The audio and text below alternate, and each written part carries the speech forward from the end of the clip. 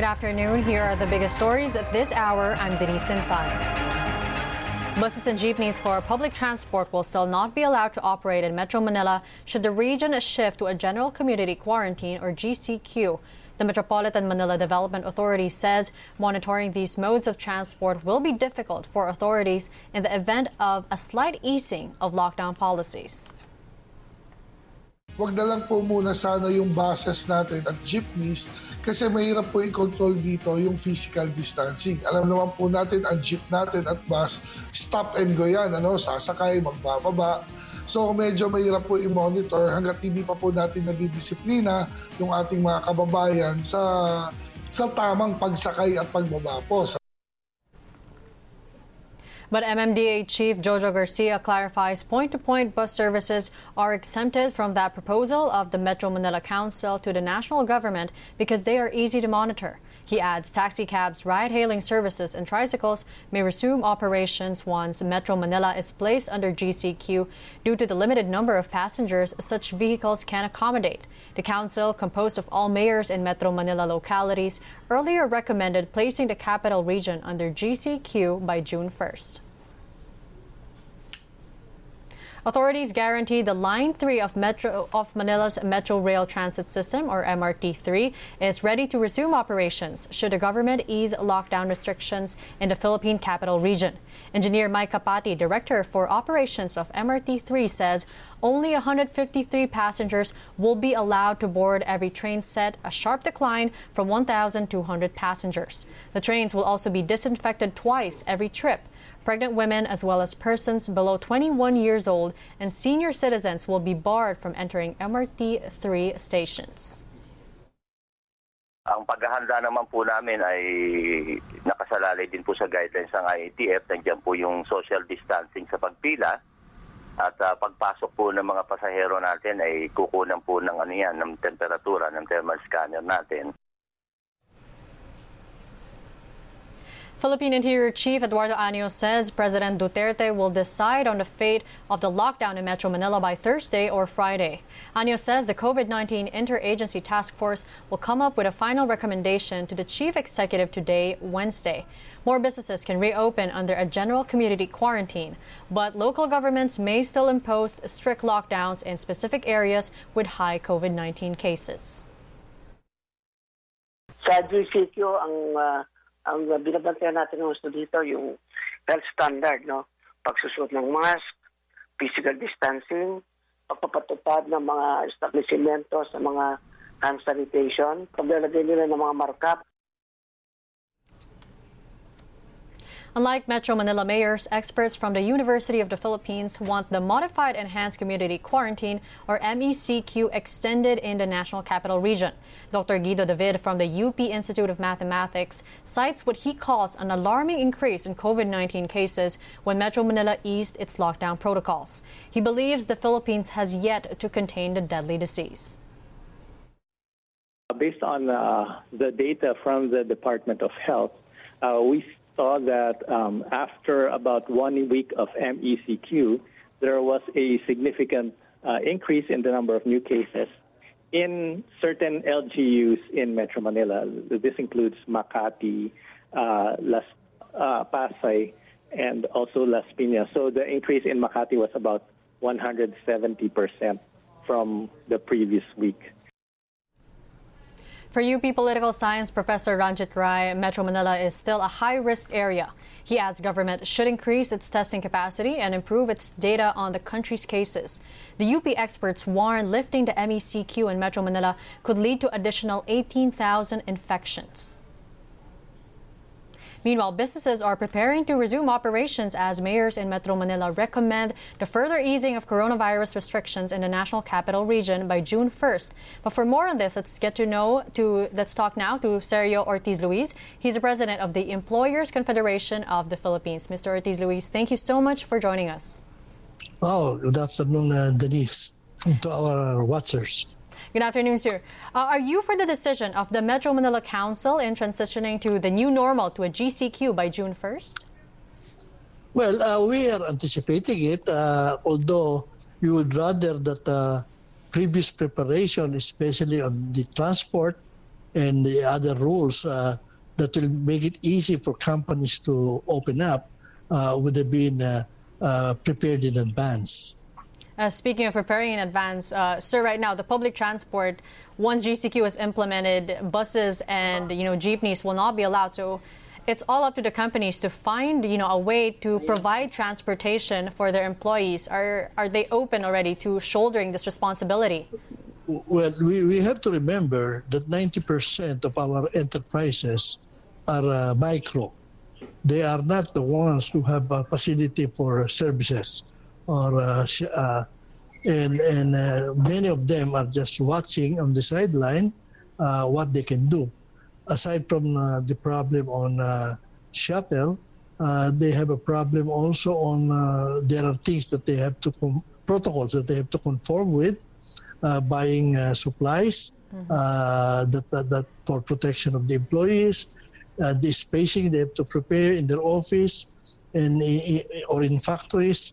So that needs a lot of preparation, and many of them are really having problems in their cash flow because of the period of time that they have no income. So I guess we cannot expect that a lot of people, a lot of companies will be operating even at 50% capacity initially. They would be probably creeping. Like a faucet, you open it slowly, like on and off, like a switch of the electric. So, and I hope that the government, TF, would be able to be very fast in addressing some of the problems that will crop up. I think we have the initial problem really will have to be the transport system. So expect that because of, for instance, even at the capacity that they are having now because of distancing for the transport, the young ones below 20 and over 60 are barred from them. So expect a lot of cars to be in the street because it's only possible for them to bring their cars. So there will be traffic that will ensue, and even people who are not supposed to be called in to work already will be out. They will be curious to do things and will go to their companies even if they're not yet open. Sir, heavy is the burden that private companies right now have to bear. It hasn't been mandated that employees need to be tested for COVID. So, will you be holding mass testing for your employees just to ensure that everyone is safe and healthy before resuming work? It's not compulsory to have mass testing, but the companies that can afford it probably we will be doing that. Except that it's not like you just buy it and you do it to the employees. You have to have laboratories that is capable of helping you in doing these testings. And besides, what we can do really is the initial thermal testing, and the part of the rule is that they have to fill up forms whether they are asymptomatic or there are symptoms that they are or they were exposed. So in short, you will be eliminating the ones who are already positive, no, and the ones that probably will go in because of your initial testing, thermal, interviews will probably be the asymptomatic ones, no, and in as much as there is a debate how contagious asymptomatic are, some even saying they are not transmitters. Maybe it's safe enough, and then time by time, maybe regularly, you can repeat the test. And if there are those who come up with some problems, then you send them for the actual testings. Sir, how can we find a sustainable way to keep the employees safe as well as, of course, the employers? In case the vaccine really takes a long time to find? Well, as I said, if the ones will be coming in will be asymptomatics, and is that, and if you practice all the protocols, the distancing, wearing of mask and things like those, I guess it's fairly safe. And if within the week, some people come up with some signs that they have cold or whatever, then they can be isolated and they can be sent for testing. Well, sir, we hope for a smooth sailing for businesses as hopefully we wait if they'll be opening their businesses, if there will be GCQ by June 1st. Thank you so much for your time, Mr. Sergio Ortiz Luis, President of the ECOP. Thank you so much. Thank you so much, Denise. As Metro Manila mulls over easing lockdown protocols, the number of COVID-19 cases here in the entire Philippines breaches the 15,000 mark. The Health Department announced 380 new COVID-19 cases on Wednesday, the country's highest single-day tally in 51 days. The Philippines now has 15,049 coronavirus cases. 80 new deaths were reported, bringing the total number of fatalities to 904. Total recoveries rose to 3,506 after 94 more patients survived COVID-19. Total coronavirus infections, meanwhile, in Quezon City breached the 2,000 mark. The local government says the number of active COVID-19 cases stands at 715. The death toll in the city remains at 169, but Metro Manila's largest city also recorded Tuesday 149 new recoveries, raising the total to 773. Batasan Hills Village has the most number of COVID-19 cases with 85, followed by Culiat and Bahay Toro villages. The local government said Tuesday it is updating the list of villages to be placed under what it calls an extreme enhanced community quarantine. Malacanang assures the public the school year opening will push through in August following President Duterte's rejection of face-to-face classes without a vaccine against the novel coronavirus. Presidential spokesman Harry Roque says enrollment will start on June 1st as originally scheduled by the Education Department. The agency has said it can be accomplished either physically or online. Ang sigurado po, tuloy po ang pag-aaral ng mga kabataan. Ang issue na lang, anong sitwasyon pagdating ng Agosto 24? Ito ba ay sapat na para tayo mag-face-to-face o mag-blended? Kung wala pong face-to-face, tuloy po ang blended. Before the alliance of concerned teacher systems are still not in place for the government's target of blended learning.